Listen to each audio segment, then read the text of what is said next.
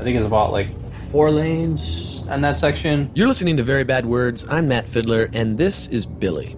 There's a car in front of me who's going kind of slow. I could have got around Are him. you on the freeway? Yeah, I was on 101 going south in San Jose.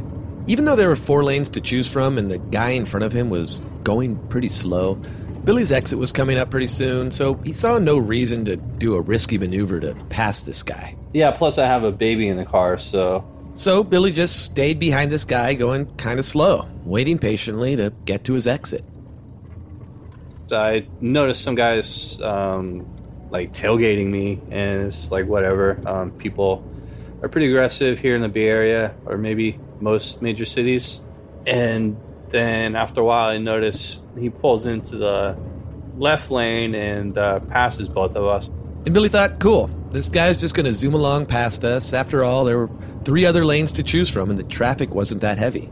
He could have just fucking stepped on it and passed off all of us. But instead of continuing past both of them and being on his merry way, he passes the 2 slower moving cars. And then he cuts back like practically like right in front of the guy when there's like maybe like 10 car lengths like free where he could have just kept going. But I see his brake lights as he slowed down. I'm like, you stupid asshole. I think this is a clear example of someone being a purposeful asshole. Not just an aggressive driver, but a real asshole. So I guess he wanted to like cut the guy off and just be an asshole to him because the guy was inconveniencing him by not driving as fast as the guy would like. But there's just something about driving that makes people feel it's okay to be an asshole. like here in the Bay Area, the mentality is that every car in front of you is just an asshole in your way. But usually assholes don't seem to recognize that they're being assholes. This guy probably thought he was responding in kind to those 2 inconsiderate drivers, going too slow, being assholes themselves. Just like what happened to Billy's uncle on the New Jersey Turnpike when driving to the airport one day. He was in the far right lane, and there's a lane to get off of the exit, and some guy was driving in that exit lane till like the very last minute and tried to cut over. And clearly being an asshole. But Billy's uncle didn't want to let him get away with it. So he just pulled up in front of the car in front of him just to not let the guy in. Which, I'm sorry, is also an asshole move, in my opinion. And the guy got pissed off and ended up driving in the shoulder and threw a cup of coffee at my uncle's car. This might be why we tend to swear the most creatively in the car. I think cunt knob was a string of words I put together the other day. I was like, oh, I don't think I've said that before, but... But of all swear words, nothing feels as satisfying and accurate as calling that inconsiderate driver an asshole.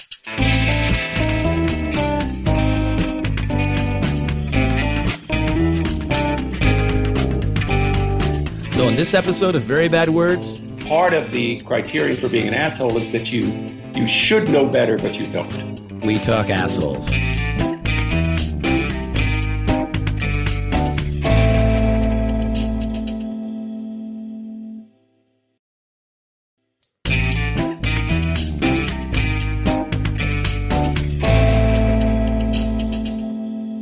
Welcome back to Very Bad Words. I'm Matt Fiddler, and today we're talking about assholes with renowned asshole expert Jeff Nunberg. I'm a linguist. I teach at the UC Berkeley School of Information, and I've worked for a long time on language, its political and cultural implications. In 2012, I published a book called Ascent of the A-Word, Assholism, the First 50 Years. Meaning this word is relatively new, or at least the use of it as an insult is pretty new.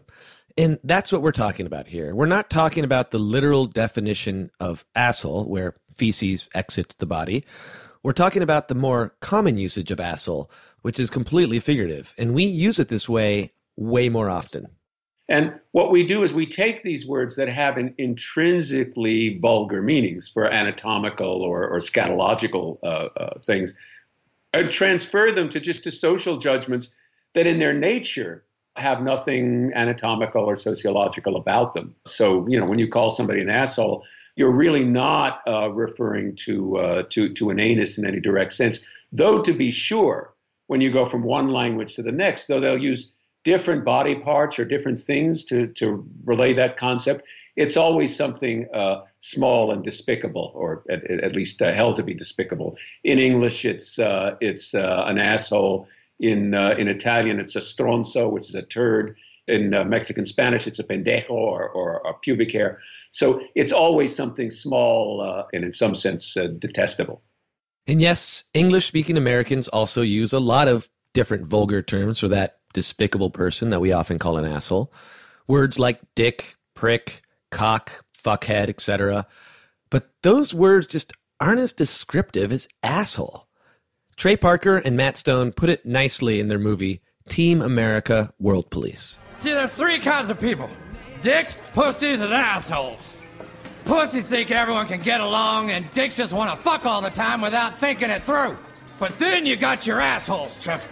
And all the assholes want is to shit all over everything.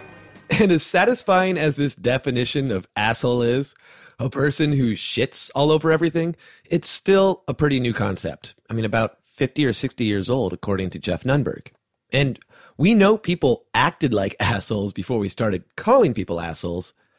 So I asked Jeff, what did we call that type of person before? There were a lot of words that covered this territory. Somebody might be a jerk, a cad, a buffoon, any number of things. They mostly weren't vulgar words. It's really only in the 20th century we start using the vulgar names for parts of the body and scatological notions to refer to these things. So where there were all kinds of antecedents for asshole, like Holden Caulfield's phony. Phony wasn't itself a vulgar word. It was a slang one. It isn't until the middle of the 20th century that we come fully to adopt this vulgar vocabulary to describe all these types: the asshole, the douchebag, the dick, or just terms like pissed off and fuck off and so on. All of that language is a 20th century invention. So seemingly overnight, a new vulgar expression becomes popular and widespread? How does this happen so fast? Now, if you've listened to the episode on the F word, this next part shouldn't be a great surprise. It spread around during World War II. During the Second World War, it first appeared. Its first literary use, I think, is in Norman Mailer's The Naked and the Dead, which is, 1946, 1947. And it was a word used by enlisted men to refer to their superiors. And today, it's in the Oxford English Dictionary as, well, 1, a person's anus, but 2, which is the one we're talking about, a stupid, irritating, or contemptible person. And according to the online etymology dictionary, it first started to mean a contemptible person in the 1930s. But it was World War II when this more modern, widely accepted version of asshole got its wings. A definition that I think is more accurate is defined in the Urban Dictionary. And to save you time from looking it up, here's what it says. Well, there are several definitions, really. But the number one definition of asshole in the Urban Dictionary is your boss. And if you were fighting in World War II, that was your commanding officer. General Patton was often referred to by his men as an asshole. It remains in use throughout that period, but it really doesn't enter the general American lexicon until the late 1960s, early 1970s. It's Dirty Harry movies. It's in political discourse, people are calling Nixon an asshole. Men are all assholes is a 70s construction. Est and the human potential movement begin to use asshole in a particular way. All of a sudden, it's all over the place, where it has been just a modest vulgarism up till then, used by men in certain situations, but not very widely used until then. So it moves in and takes over a certain space, dislodging other concepts, and becomes, as I say, our primary reproach for a certain kind of obtuse arrogance. And even though it seems so obvious to us what asshole means, that wasn't always the case. I did find examples in the 1940s of people using the word as if it meant something like a nerd. So it wasn't immediately clear that an asshole was the sort of person we now think of as an asshole. But I think that by the 1960s, that was clear. But I still wanted to see what other people thought assholes were. So one day, I went out to the Union Square Market in New York City to ask about this thing. Well, not trying to be one. Trying to find friendly faces who might be willing to talk about asshole. Excuse me, sir. I'm asking people about the A word as an a-hole. I don't... No. I'm asking people from my podcast about the word a-hole. Excuse me, sir. Would you be willing to talk about the word a-hole? I'm sorry to interrupt. Would you be able to define the word asshole to me? I'm not interested in people that use that word. This is not going to be easy, ladies and gentlemen. Aggressive, like being aggressive. Not being an asshole by aggressively asking for tips. The asshole just like pushes through and gets the one seat that's there. I refuse to think anything else but the fact that you're an asshole. An asshole doesn't care about anybody else. Arrogant, condescending, doesn't give a crap about shit. Yeah, no, assholes shit on everything. Maybe it takes not one to know one. Maybe we are all assholes at sometimes, you know? Yeah, I'm pretty sure. Yeah, all of us sometimes assholes. Am I an asshole just for approaching you an asshole? I was just thinking that you were going to be an asshole just because you came up. Oh my God, he's going to be an asshole. There's just something so satisfying about calling out an asshole. But Jeff warns, sometimes in doing so, you're becoming the asshole yourself. I have a chapter that I entitled Mind Your Manners, Asshole. And at the beginning of that chapter, I just pulled down all the instances in literature and film where people produce that sentence or something like it. And in a sense, saying to somebody, mind your manners, asshole, is a self-contradictory remark. It's like saying, watch your language, fuckwad. That is to say, to call somebody an asshole is an unmannerly thing to do. And to reproach somebody for bad manners and then call them an asshole is, in a sense, to undermine that, but in a very strategic way. And it's the case that the asshole, as a type, generates what I think of as the anti-asshole, the person who denounces an asshole, but in so doing assumes a certain assholeism him or herself. And that's a very important principle. I mean, it's Dirty Harry is one kind of anti-asshole. So are the people on the hosts on Fox, who, while they don't use the word, are always describing people in terms that suggest that they're assholes, but in so doing make assholes of themselves. But despite our love of calling them out, they seem to have a huge draw. In Jeff's book, Ascent of the A-Word, he comments on the popularity of famed assholes Charlie Sheen, Simon Cowell, Rush Limbaugh, Anthony Weiner, Derek Jeter, and yes, even Donald Trump. Trump is fascinating just because of the sphericalness of his. He's an asshole from whatever way you look at him, and his success, in a certain sense, in politics, derives from his being an asshole. When you look at what people were saying about him when he first appeared on the political scene, they say, "Yeah, he's an asshole, but that's what America needs is an asshole." He was going to stick it to Obama and the Clintons and so on. And you need somebody who can be an asshole, because the other side are assholes, and that's what they deserve. And that's where this politics of assholism and anti-assholism gets going. Anti-assholism is just what it sounds like. It's okay to be an asshole. Actually, it's not just okay, but it's a good thing to be an asshole if it's to another asshole. Okay, so originally I conducted this interview with Jeff over the internet, but was able to follow up with him more recently in person in his home in San Francisco because I wanted to ask if you thought those groups of protesters that wear all black and call themselves Antifa are assholes, even though they are fighting really terrible people. Oh, they're assholes. I mean, they're there are assholes, but they're assholes. I mean, if you watch them haranguing and harassing the few people who showed up for the free speech rally, they were just taking an enormous plan. This guy was crying and he'd lost his glasses. He didn't know what the hell he was doing there and so on. And these people are haranguing him and so on. And you think, oh, these people are assholes. The breaking doing all that damage at Berkeley was an asshole thing to do. You had a peaceful demonstration of maybe 1,500 students. And then a bunch of the Antifas come from Oakland, decide to rush the gate and break windows and so on and so forth, and without considering what the consequences for the event or the perception are going to be. What I find almost equally repellent is the intellectuals and academics who justify or excuse this sort of thing. There are a few of them at Berkeley. I see their contributions to a list I'm on, and somebody says, we have to defend democracy by all means necessary. And I'm thinking, well, no, if it's democracy, the whole point of democracy is you don't do things by all means necessary. If you're doing things by all means necessary, it's not democracy anymore. We're going to take a quick break, and when we return, we're going to talk about how being an asshole became a good thing for politicians. Stay with us.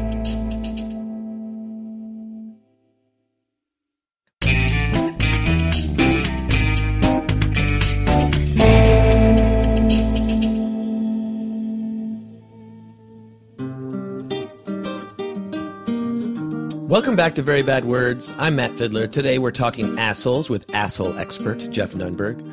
So back before Donald Trump was in politics, during the second Bush administration, politicians didn't openly act like assholes.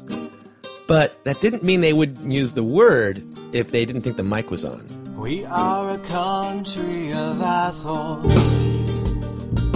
Well, there's a famous instance where George Bush, during the 2000 presidential campaign, at a Labor Day rally, he thought the mic was at one of these hot mic stories. He thought the mic was off, and he used it. And he turned to Dick Cheney and was referring to Adam Clymer of the New York Times and referred to him as a major league asshole. That was picked up on the mic, and it got a lot of attention. People on the right were saying it showed what a tough, no nonsense, unpretentious, regular guy Bush was.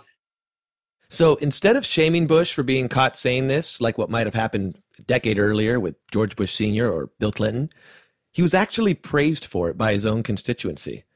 Perhaps this was the start of politicians capitalizing on the word, entering us into the age of assholism. And many people were totally fine with this. Assholes have a certain allure. They come in different varieties. I mean, there's a part of the fascination with Steve Jobs. Comes not simply from his genius, but his nastiness or his capacity for being an asshole to the people who work with him. I know somebody who was high up at Apple and finally quit his job, he said, because he got tired of wiping Steve Jobs' spittle off his glasses. And a lot of people admire that sort of asshole. Because there's this widely held belief that assholes can get stuff done better than their nicer counterparts. Because they don't worry about hurting people's feelings or being PC or unpopular. They just do what they need to do, A man's got to do what a man's got to do. Assholes are the doers in society. To make an omelet, you got to break some eggs. Well, it's a story that a lot of people like to believe. Now, certainly the CEOs who are assholes tend to get a lion's share of the attention. But if you look at the most successful CEOs, not the most best-known CEOs, because they tend to be on the asshole side, but the most successful CEOs, they're not that style at all. They can be tough. There's a book by a Stanford professor of management, Bob Sutton, called The No Asshole Rule, in which he argues that avoiding assholes, whatever their other capacities and virtues, should be a primary principle of effective management. He just says it doesn't work. Having an asshole almost always creates more problems than it's worth. So this idea of the general Patton type is more of a myth, my understanding is, than a reality in the business world. And then on the opposite side of that same coin, the pompous liberal asshole, who also thinks of his assholism as working in everybody's best interest, but probably really isn't. If I can quote what I wrote in the 2012 book, you can't live in San Francisco and teach in Berkeley, as I do, without being impressed by the myriad forms of assholism that bourgeois liberals nourish. The pretension and superiority, the preciosity. Berkeley's always been a place where people believe that consenting adults should be allowed to do whatever they like in the privacy of their bedroom, so long as they don't try to smoke afterwards. And I go on to say that the dynamic of asshole and anti-asshole is politically neutral. It takes different forms, but it's present in all points on the political spectrum. And you're seeing a fair amount of it now in response to the Trump election. As awful as a lot of people, including myself, consider it, the reaction on the part of a lot of Berkeley people is a kind of assholism. So it's a universal trait in that sense. It's not as if being conservative or liberal exempts you from it. Jeff knows this firsthand because he lives in San Francisco. But lately, the liberal assholes are not the ones bothering him. It's the new, over-entitled tech assholes. There was an incident a couple of years ago where the CEO of a fairly successful company wrote a piece on the web, and he vilified the dropouts and trash and degenerates all wandering around the downtown streets. And they don't realize, he said, they don't realize that it's a privilege to be in a civilized business district in one of the wealthiest cities of America. Now, Jeff says this guy is an asshole because downtown San Francisco has a long history of having a diverse cross-section of people live there. And then just a few years ago, a bunch of tech companies, they move in and they act like no one worthwhile was there before them. They put a bunch of companies downtown in an effort to revive that neighborhood, Twitter, Dropbox, so on, a lot of smaller companies. And that's an area that has a mix of people. There are homeless, there are transvestites, there are the down and out, and then there are all these young techies who occasionally leave the office, although the point of these offices is to bring in lunch and all the services. They never have to leave. And they come out on the streets and they see all these people, and they either get it that they are privileged and appreciate that, or feel that these people are somehow obtruding on their streets in one of the wealthiest cities in America, as this guy said. So there's a form of assholism that's endemic to the tech world, I think. So is it the industry that affects the person and makes them an asshole because they're overpaid, they're overglorified, or is it the asshole that gets into the tech industry? I think there are a couple of things. There's certainly the amount of money that you can make, and make while you're still young. You don't have this idea of working for a corporation for 30 years and finally cashing in. You know, you expect to have a couple of $1 million while you're still on your parents' health insurance. So there's that sense of entitlement. And there's also a kind of obtuseness or mid-spectrum cluelessness that's characteristic of engineers who are of the opinion that their logico-mathematical abilities, which have taken them very far in the world, are pretty much the only instantiation of intelligence. So you get this guy at Google, for example, who's, second-year programmer, a couple of years out of a science program at Harvard, and decides that he can write a memo and explain to this corporation why sex differences are as they are and why the company should revise its policies and so on and so forth. And it's the sheer presumption of that makes him an asshole. I mean, would you not think that maybe things are more complicated than you make them out to be? And this desire to reduce everything to simple logical problems and then solve logical problems, which is how the tech people manage to create all the things they do. But it necessarily occludes all of these other things in the world that make life complicated, difficult, and interesting. And this is why they're entitled.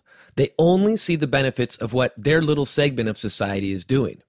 The HBO show Silicon Valley hits this nail directly on the head. Hooli isn't just another high-tech company. Hooli isn't just about software. Hooli is about people. Hooli is about innovative technology that makes a difference, transforming the world as we know it, making the world a better place through minimal message-oriented transport layers.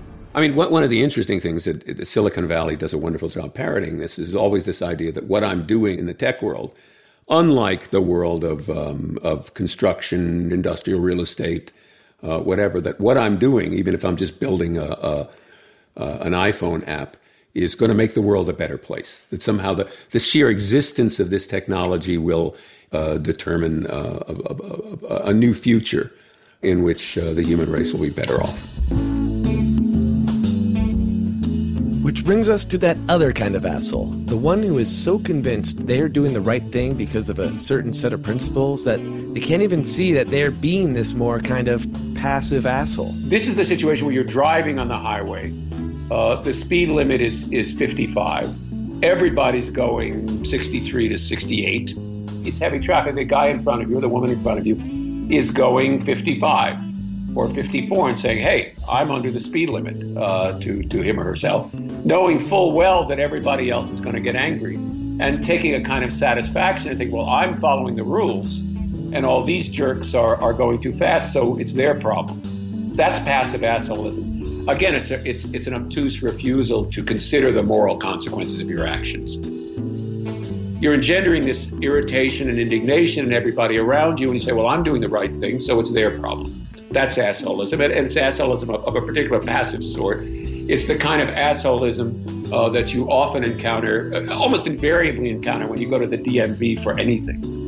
But there's a kind of, well, no, I'm sorry, you'll have to go to line, but I just went to line 19. No, you'll have to go back to line 19 with the satisfaction of knowing that they're following the rules, and also the quiet satisfaction they're taking in your indignation and irritation at them.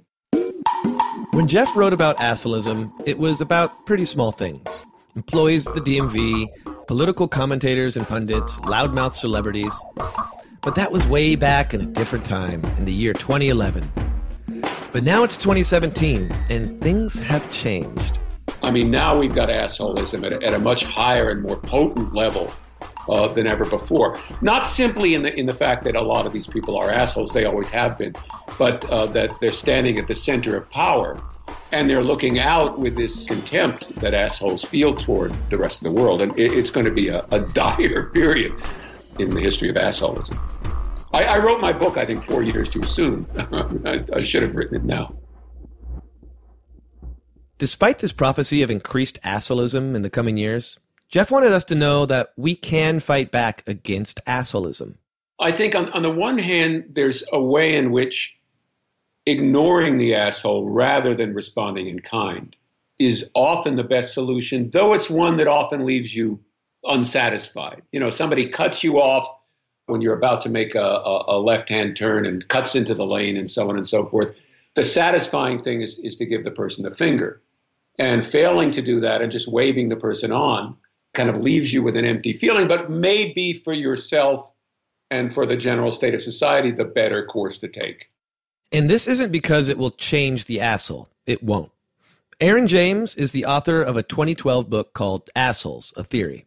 He makes a strong argument that assholism is a permanent condition. They are the halfway point between murdering sociopaths and actual good people. He writes that a true asshole is, quote, immunized by his sense of entitlement against the complaints of others.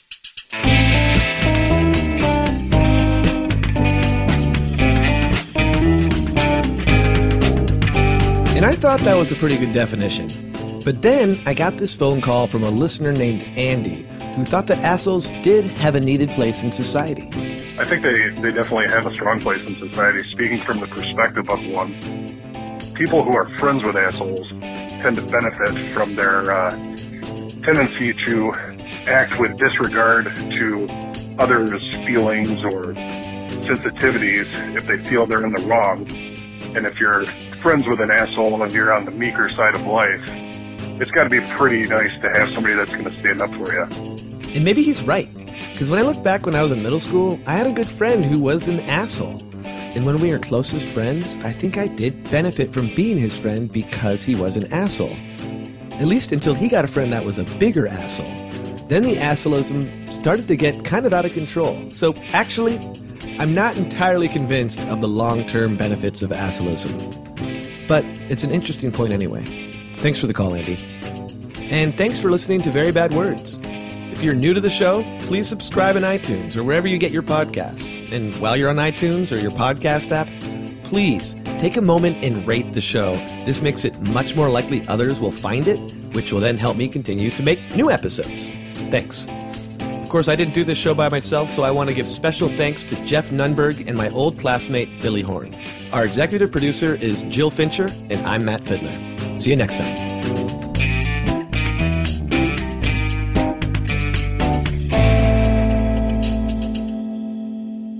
My biology teacher told me that we all started as an asshole. Before we had a mouth, we only had an asshole. We would eat through our ass and we would shit through our ass. So we're all assholes. That's what my biology teacher said.